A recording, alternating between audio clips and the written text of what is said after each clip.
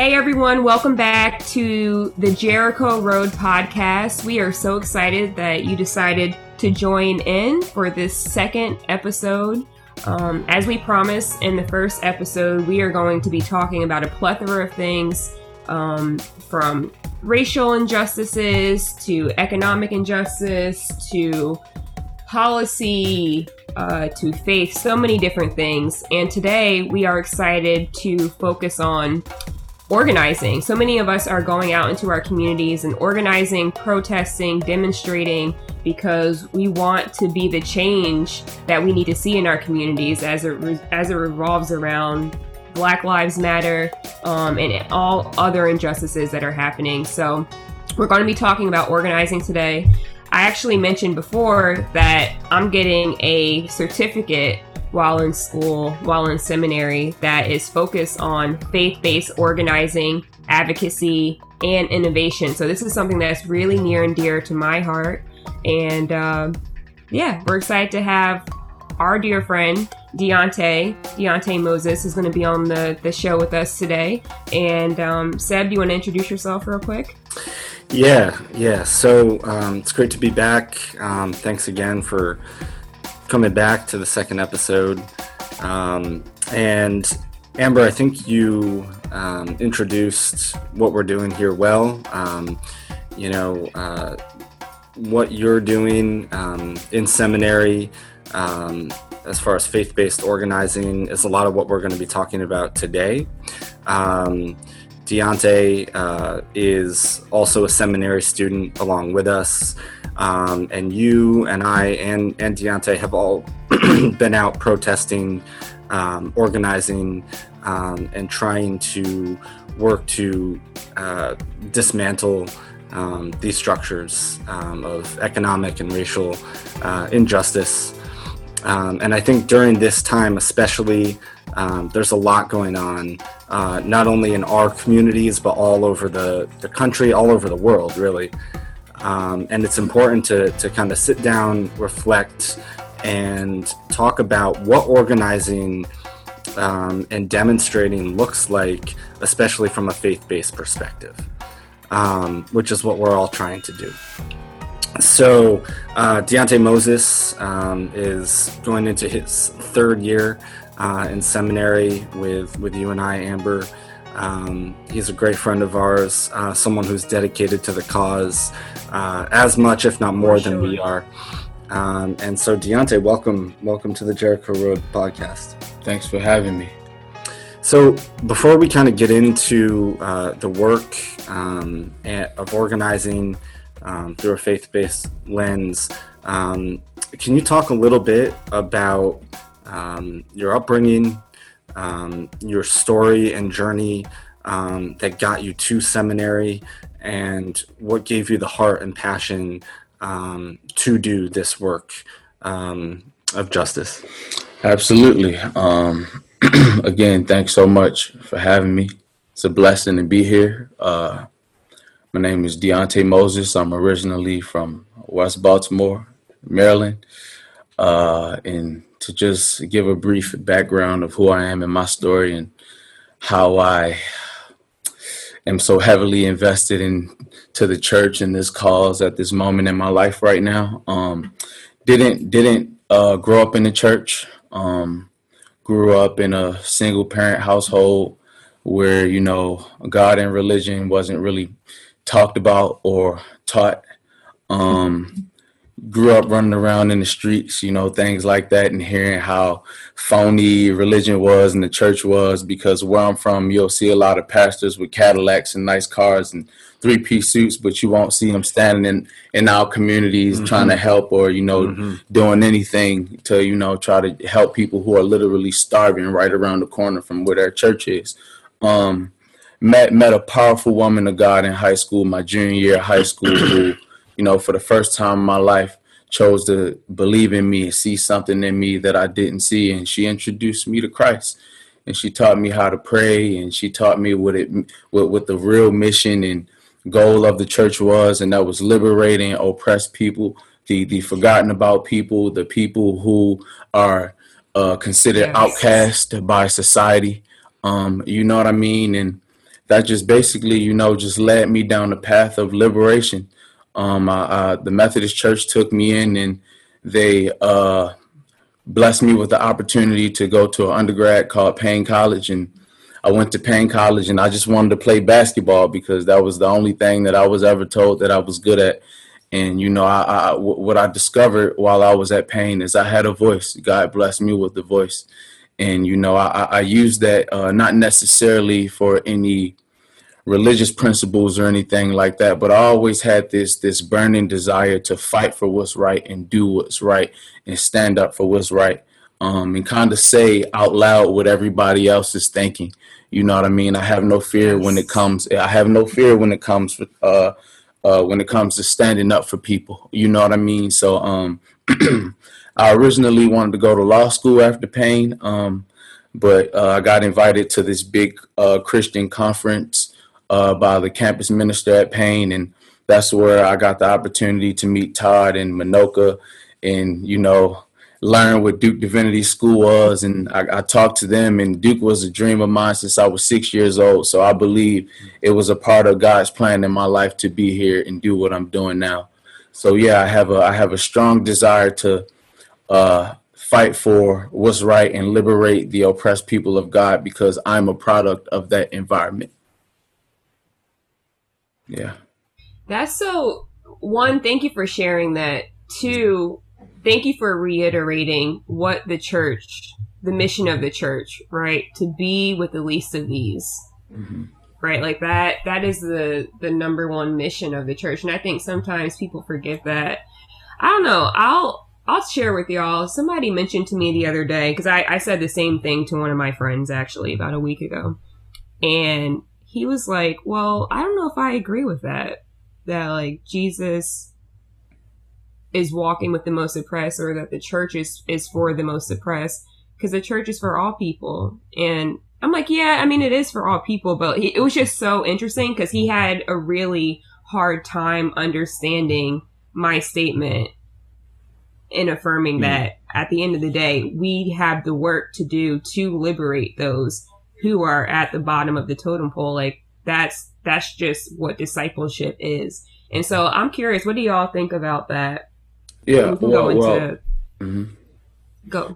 Yeah. Well, and why I believe what I believe so strongly is because, when you look at scripture, when Jesus came here from a small dirt poor town called Nazareth, the Baltimore, the South Side Chicago, the Newark, New Jersey, he was born and came from a place like that. And he went to the people who were considered least. He called fishermen, he called tax collectors, he called people who society deemed to be sinners and whatnot. Outskirts. Yep. You know what I mean? And he sat and he taught and he criticized the church. They criticized the temple, the people who sat in the temple with the nice clothes and the nice robes. You know what I mean? And it was all about giving and rules and regulations and stuff like that. And the people who they cast out and treated as if they were least than, those were the people who Jesus went to first. And he actually criticized the church for not fighting for those people. Mm-hmm. You know what I mean? Yeah. So that's why my theology is what it is. I strongly believe in my heart that Jesus was the greatest liberator of all time. I really do.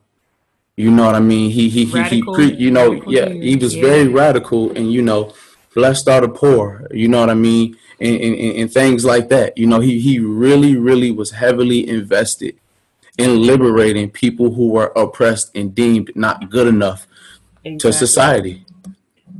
You know what I mean? And the church was the ones who disagreed with Jesus's teaching and philosophy, and they went to the state and had him executed. It was the temple. It was the high priest. It was the leaders of the church in that time. Yeah. Yeah. And I think, I talked a little bit about this in our first episode, Amber, and my own kind of spiritual upbringing. I didn't necessarily grow up in the church at a really young age. But I went to Catholic school, and that was when I first heard the story of the gospel. And to me, the power of the gospel was that the miracles that Jesus performed, the biggest miracle, to me, was that he was there standing with the oppressed, with the marginalized, with the outcasts, doing the work of healing, right? And that work during his time was extremely political, and it's also important to place our hermeneutic as Christians in the sociocultural and political context that Jesus lived. He was not only a member of an oppressed group, on the outskirts of the most powerful empire in the world, but he was a Jewish man trying to reform Judaism.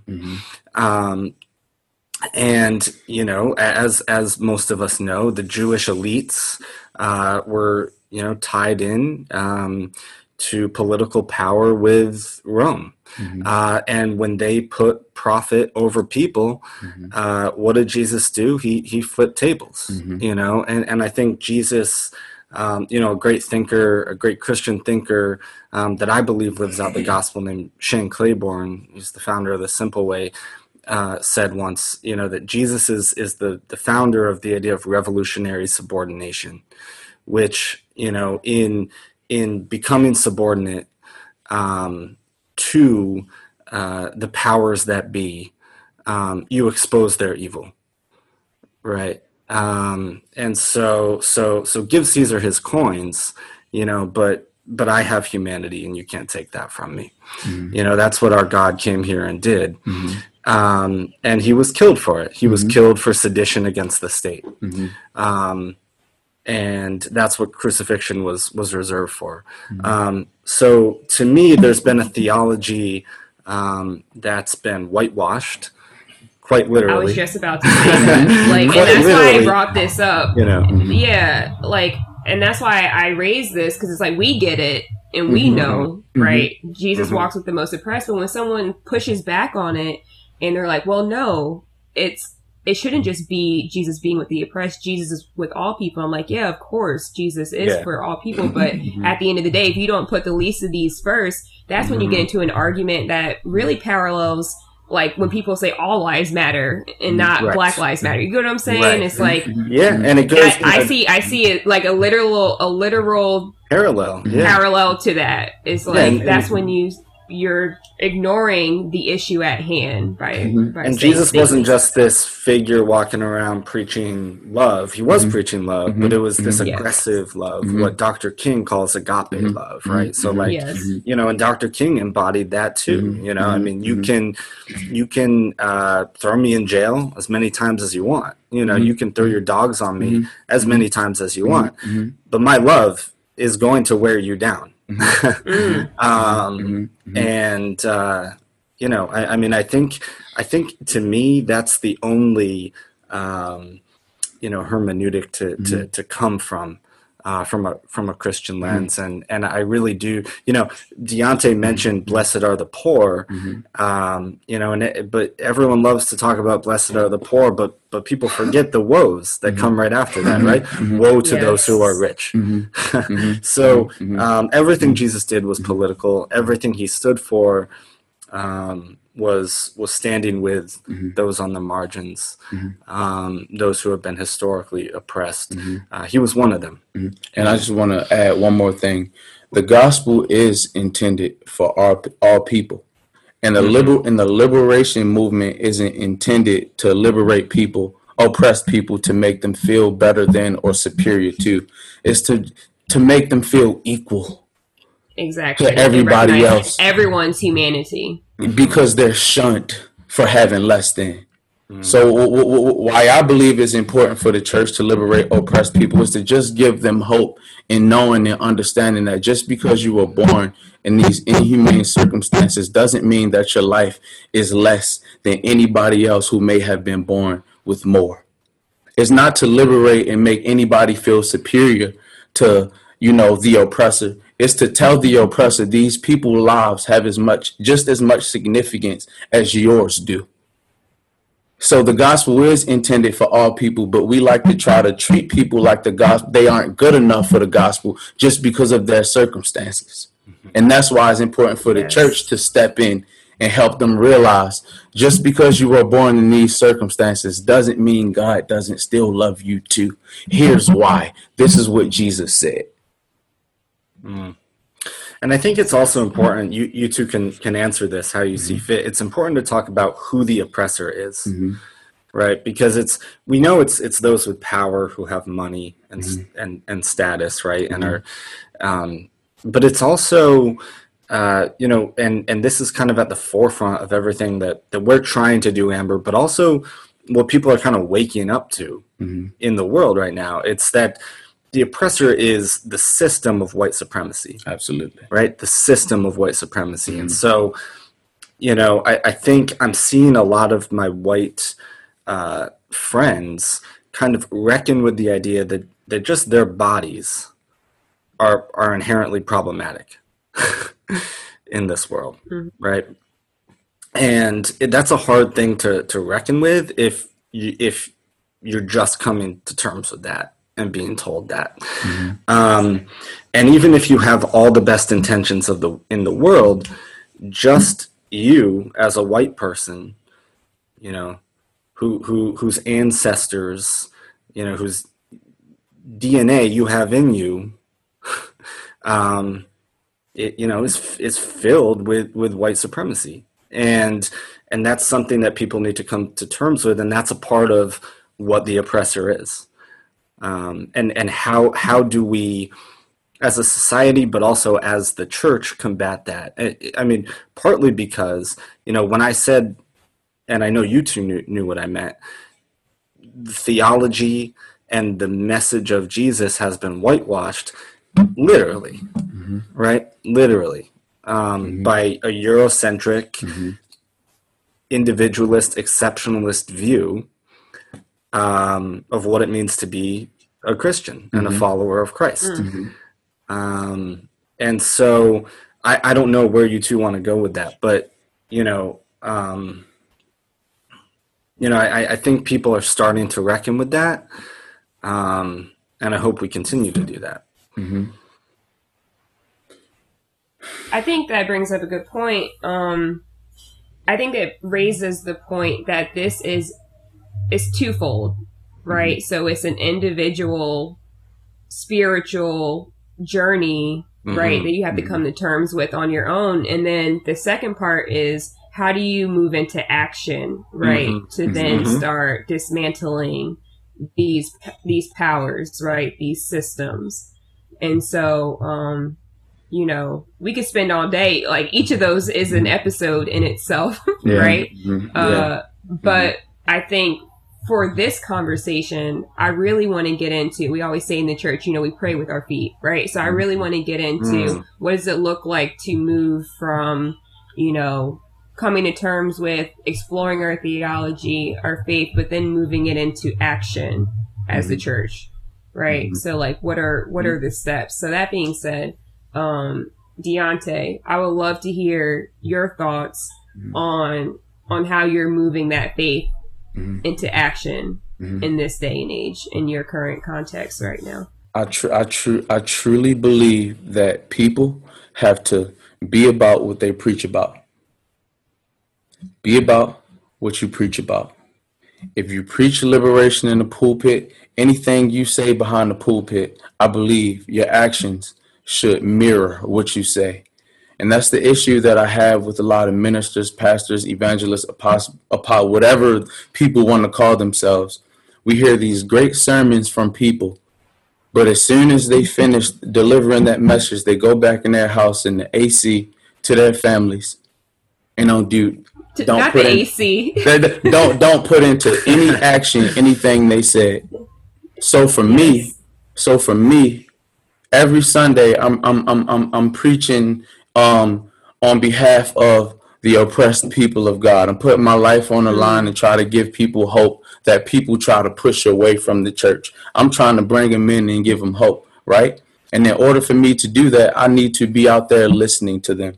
to what they have to say. I need to be out there sitting with them. I need to be out there laughing with them. We need to be out there in community with the very people that we say we are trying to liberate. You know what I mean? So for me, what that looks like is, exactly what Jesus said, being out there and feeding people who are hungry. It's literally simple to me. You know what I mean? Praying with folks who doesn't believe, being patient and humble enough to sit and understand a person's perspective on why they feel the way that they do. You know what I mean? And still being with them and not judging them, but not judging them, but blessing them, not cursing them, but giving them hope and opportunities. You know what I mean? So for me, this is the biggest challenge that I have for the church. Be about what you say you are about. I want to see it. You know what I mean? And that doesn't necessarily mean getting arrested. That doesn't mean living in a tent outside of a police station. But don't just preach good sermons and nobody knows where you are when it's time to put into action. For me, I'm all about that action. I would rather not say anything, and I would rather somebody else preach my sermon and just do all the work. Mm-hmm. You know what I mean?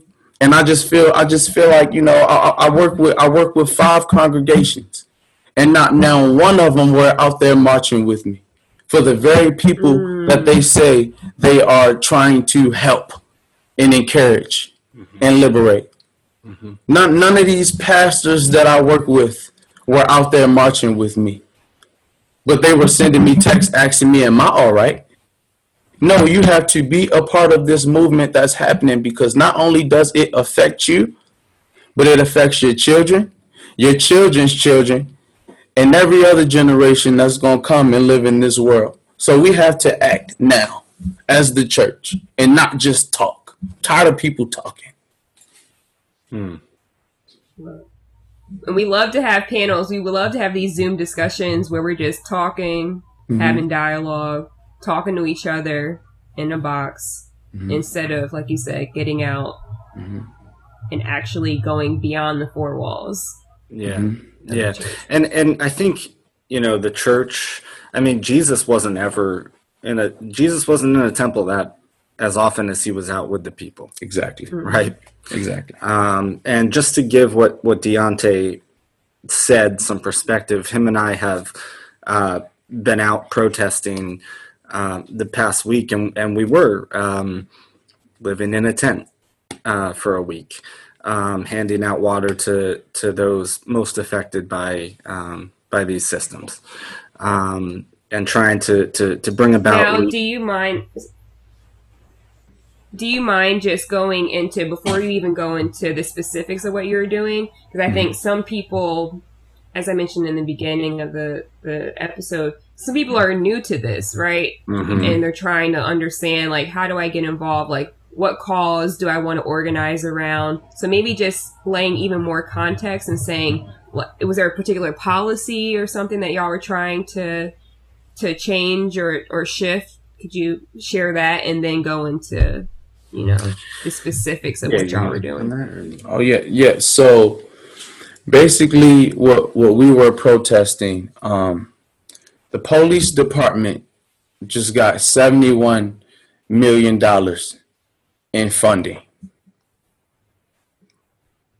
when literally there are people that live across the street from this same police station who are getting kicked out of their houses because they can't pay their rent. People who don't have food. Who don't have food. Kids who's running around without shoes on their feet. You know what I'm saying?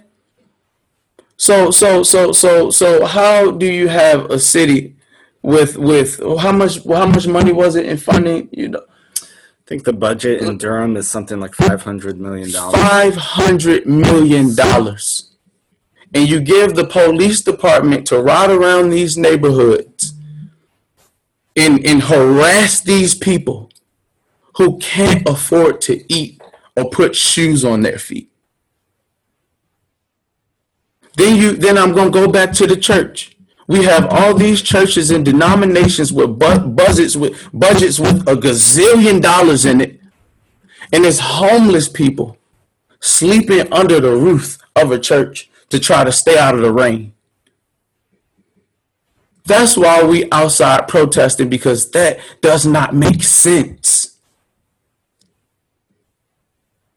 These police officers killing us dead in the street, and you're giving them more money to do it. That's what we fighting for.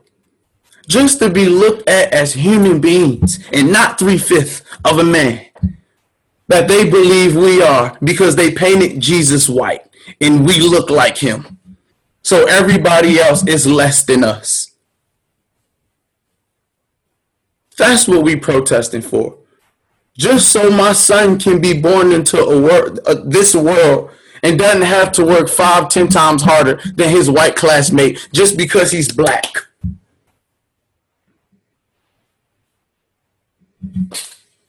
Mm-hmm. So that's what we were out there protesting for. There was a group asking for specific changes to be done, to be made to the Black community in our city.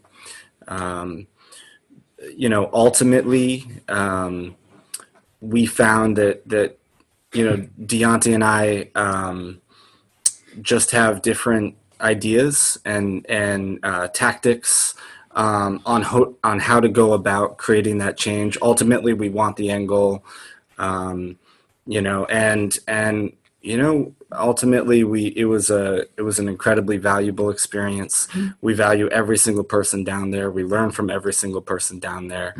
And there are so many ways, it was a humbling experience, right? Because there are so many ways to work for justice in this world, to work, for towards all of the solutions that Deonte was talking about. We ultimately felt like it was best for us, as faith-based organizers to step away from the movement that we were a part of. That said, we still support it from a distance.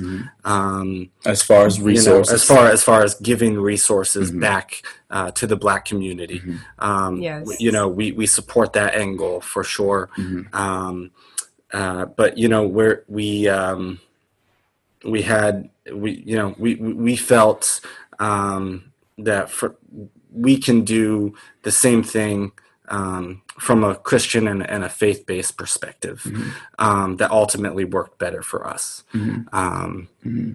But that's what we were out there asking for. And there are so many ways to organize, right? And honestly, the thing is too, I can't speak for Deonte, but I don't have all of the answers, right? And I don't even know if I have any answers. And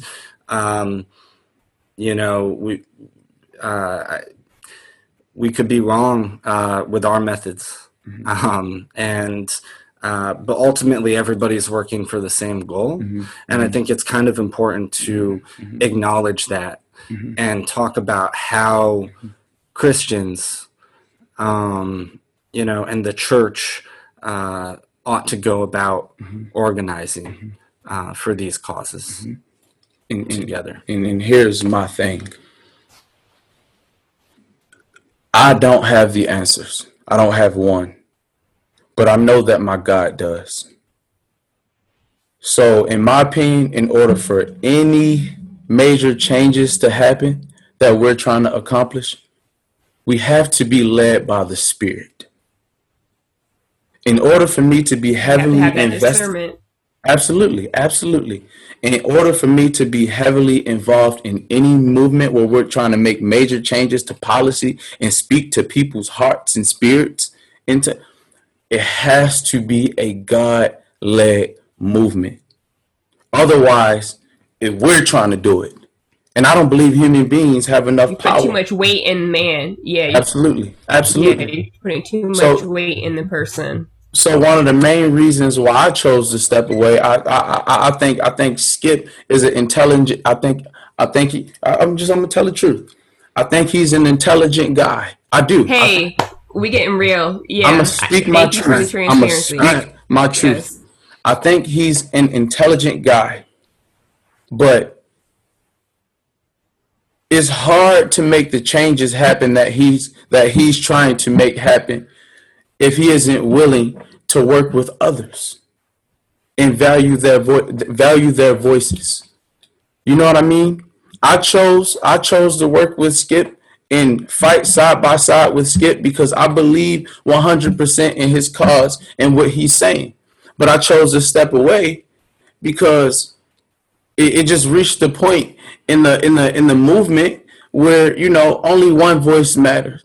And that's okay. It's his thing, and I'm praying for the brother, and I wish him nothing but the best. But and we know his heart's in the right place. I know his heart is in the right place, but I can't be a part of anything where I don't have a voice, or my brother doesn't have a voice, or nobody else has a voice. It's just one person making impulsive decisions, and that's that. You know what I mean? So I can only speak for myself. Deonte Moses situation. That's how I feel about the situation. I'm speaking for myself. I'm not trying to involve anybody in it. I'm speaking for myself. That's why I chose to step away.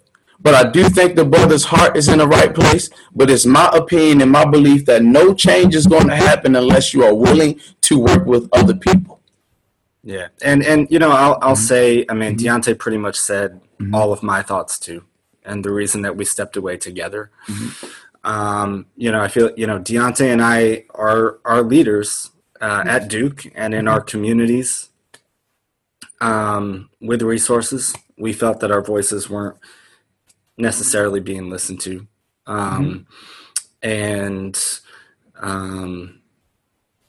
You know, worried about the methods to reach the end goal. You know, that we both want. That we were out there, you know, Deonte got arrested. To keep things real, Deonte got arrested. I had the brothers back 100%. You know, 100%. But ultimately, and we both had this conversation, and I'm sure he's fine with me saying this.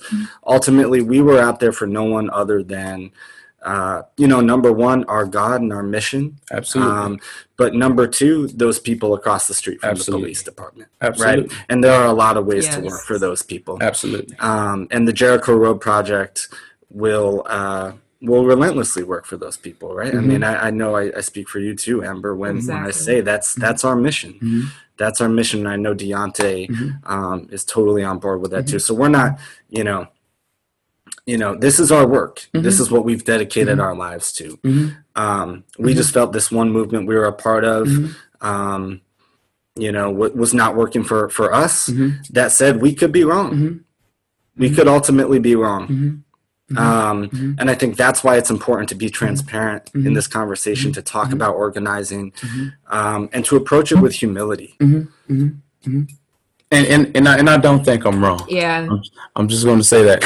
I don't think I'm wrong. I don't think I'm wrong. But please understand. I feel you, Deonte. Yeah. Please understand. I'm praying for the brother. I met some awesome, genuine people out there, and I hope they're able to accomplish what they are trying to accomplish. Genuinely, I really do. But just for me personally and my brother Sebastian, it just wasn't for us anymore. Well, I think this is a very good learning. I think one of the biggest takeaways from this, especially for folks who are trying to discern what movement do I want to get involved in, what initiatives do I want to organize around, first and foremost, it starts with being led by the Spirit. Absolutely. Because at the end of the day, if you're not walking in the steps that God has ordered for you, then you're not going to be able to achieve anything, right? Like, no matter if you're organizing around desegregating schools or, you know, defunding the police, right? Like, if you are not using, you got to pray. It starts with praying. If you're not praying and having that conversation with God to, like, fully understand, all right, where have you ordered me to use my gifts to show up and push something forward to create your kingdom on earth, then Yeah, and so kudos to you all for trusting and being led and not being afraid to walk away when you knew this is not where God is calling me to be right now. And it could have been God calling us to, for a learning experience. Yeah, right? I think it was. Exactly. It brought us closer. I got I got a lifelong brother out of this. For real. But I mean, for us, it's from a Christian lens, right? That's our God, that's our mission, and that's all we can speak on. But even thinking about movements of all the usual suspects who have moved the world forward, Gandhi was a deeply religious man, who read the Bhagavad Gita every day. Malcolm was deeply religious within the Nation of Islam, and changed after his pilgrimage to Mecca. So I think it needs to be something larger than. I think there always needs to be a spiritual centering to any social movement. Yes, absolutely, exactly. I really do. Absolutely, and that's the only reason, I would have the courage to get arrested or stand in the face of 6 police officers walking towards me, and it could be me on that day. The next day, it could be say his name, Deonte. That's the only reason I would have the courage to stand and face those 6 police officers, because it's bigger than me.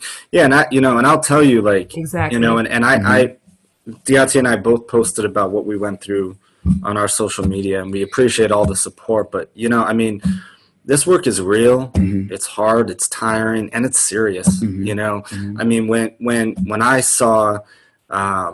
When I saw Deonte getting taken in handcuffs and being put into a police car, how can you trust what's going to happen? I didn't know what was going to happen, You don't know. It's real. It's real and serious, and that's all I can say. But and also privilege is real. I not for too long, but I stood in front of the car. And they backed me up, but they didn't put their hands on me. And, I can't help but think that that's because I'm a white man with news cameras in front of me. But I was not afraid, because I trust in God, and I believe that the work that all 3 of us are doing right now is God's will.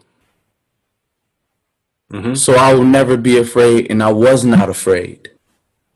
You feel what I'm saying? And that's why God protected me the way that he did through that whole experience. All of us. You know what I mean? But you have to understand that this is bigger than human beings. This is God's will and God's work, what we are doing in the world right now.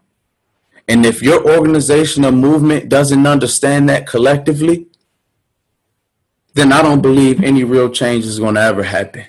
Because only God can move mountains and change people's hearts. That's a word. That's hard. Yeah. So before we close out, Seb, you touched on this. It's no secret, organizing this movement work, it can get draining, right? It can be draining. I know for me, I am... I literally am working around the clock. I am preparing for a town hall right now. Tell us a little bit about the work you've been doing too.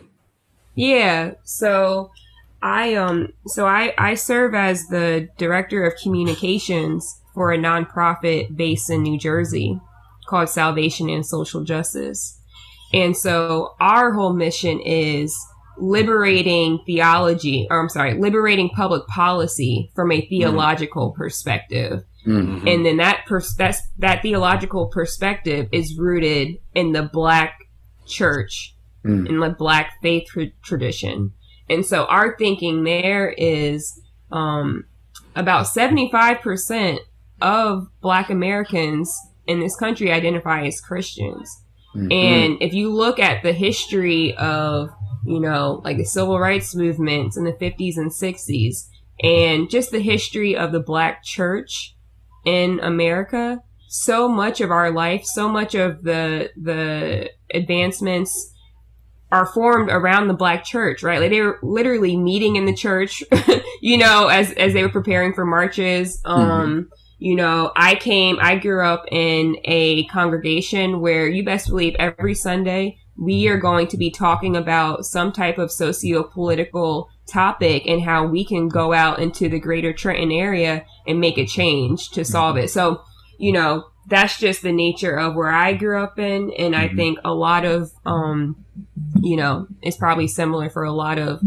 Black Americans as well who identify as Christians. So what we do is we work with folks like the ACLU. We work with other community organizers to liberate not just Black people, but all people from systemic oppression, whether it be in education, whether it be in healthcare, whether it be in, economics inequality. Right now we are having a really big campaign around decarcerating New Jersey prisons because New Jersey literally is the most racist prison system, right? Like the disparities between Black and white people who are incarcerated is astronomical. It's ridiculous. And so, we are fighting to release people, especially in the midst of this pandemic, who have less than a year's left in their sentence, because they may say if you're incarcerated for something petty, like shoplifting, like that can turn into a death sentence. And the way that these systems are, this prison system is set up right now, they're not treating those people with humanity and giving them the proper resources. And at the end of the day, it's primarily geared, like Black people are, those are the people who are in the prisons right now. That's, or majority of the people in the prison. So that's another way that they are attacking Black and brown bodies. So we do a lot. Right now, in a few hours, we're about to have a town hall, continuing this dialogue because we want to educate people. But we also want to give them the tools to organize. So we're doing all those different types of things. Yeah, that's beautiful. So all I had to say, it can be tiring, right? But what keeps me going is, what keeps me going is being intentional about my time with God, praying, being rejuvenated with the Spirit, because if you do not stay rejuvenated with the Holy Spirit in this work, then you're going to get burnt out. Yeah, absolutely. I think, that's my practice. But I don't know if you all have any practices or, routines or something that you try to stay intentional about during this time.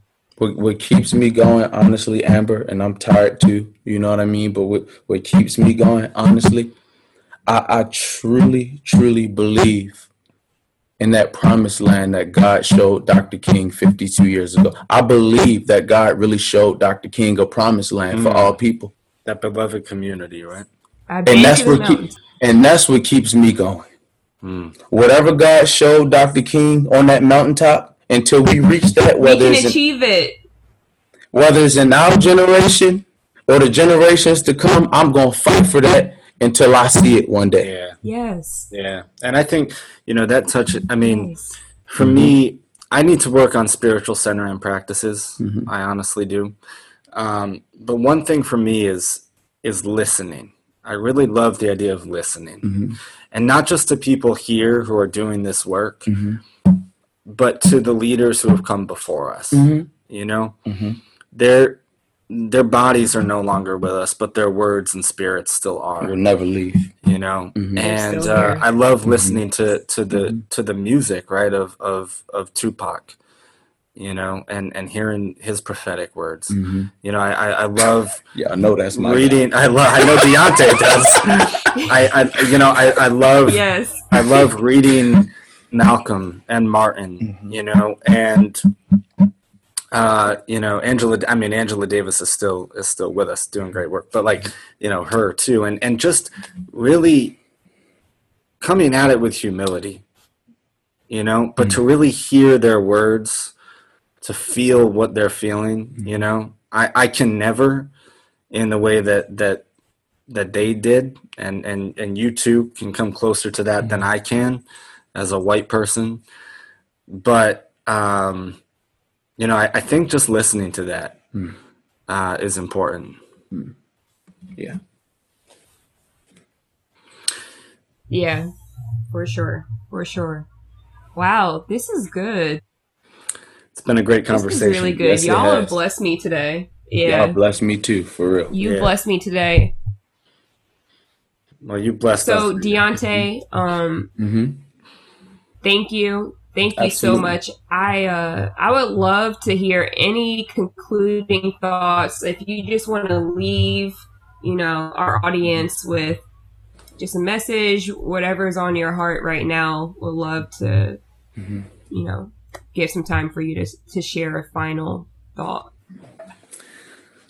Church, we need you. We need you so much. We need your resources. We need your presence. We need your spiritual gifts. We need your anointing. There are people out here who live in the world who don't feel like they're good enough to walk in our buildings. And the Christ that I believe in sat with these people, ate with these people, loved these people, was the greatest liberator of all time, in my opinion. And if you choose to follow this same Christ, that through Scripture is the person that I believe and say that he is, then you also should do the work that's necessary in order to bring about the change that needs to happen, that Christ has called us all to be a part of. I can't do it alone. Seb can't do it alone. Amber can't do it alone. I know that there are some good people in the church who are doing great things, but there's an awful lot of church members that live in this world who too often turn a blind eye. I'm challenging you. I'm asking you. I'm begging you to help these people who don't have a voice. Amen. Amen. I don't think there's much left else to say after that, Amber. So, thank you for your words, Deonte. Thank y'all for the opportunity to be with y'all and have an opportunity to share. Thank y'all for real. And hopefully I can come back again. We'll let you back again. You passed. We would love to have you back. We would love to have you back for sure. Well, y'all be blessed. You too. And we will catch you in 2 weeks. Make sure you all tune in. Just a reminder, we are going to be dropping an episode every other Friday. So please be on the lookout. And Deonte, where can people follow you before we? You can follow me at Deonte Moses Official, and that is DeonteMosesOfficial. And you can find me Deonte Moses on Facebook. All right, perfect. And you can follow the Jericho Road Project. I don't think we said this on our last episode. On Instagram and Twitter at the Jericho Road, Road RD.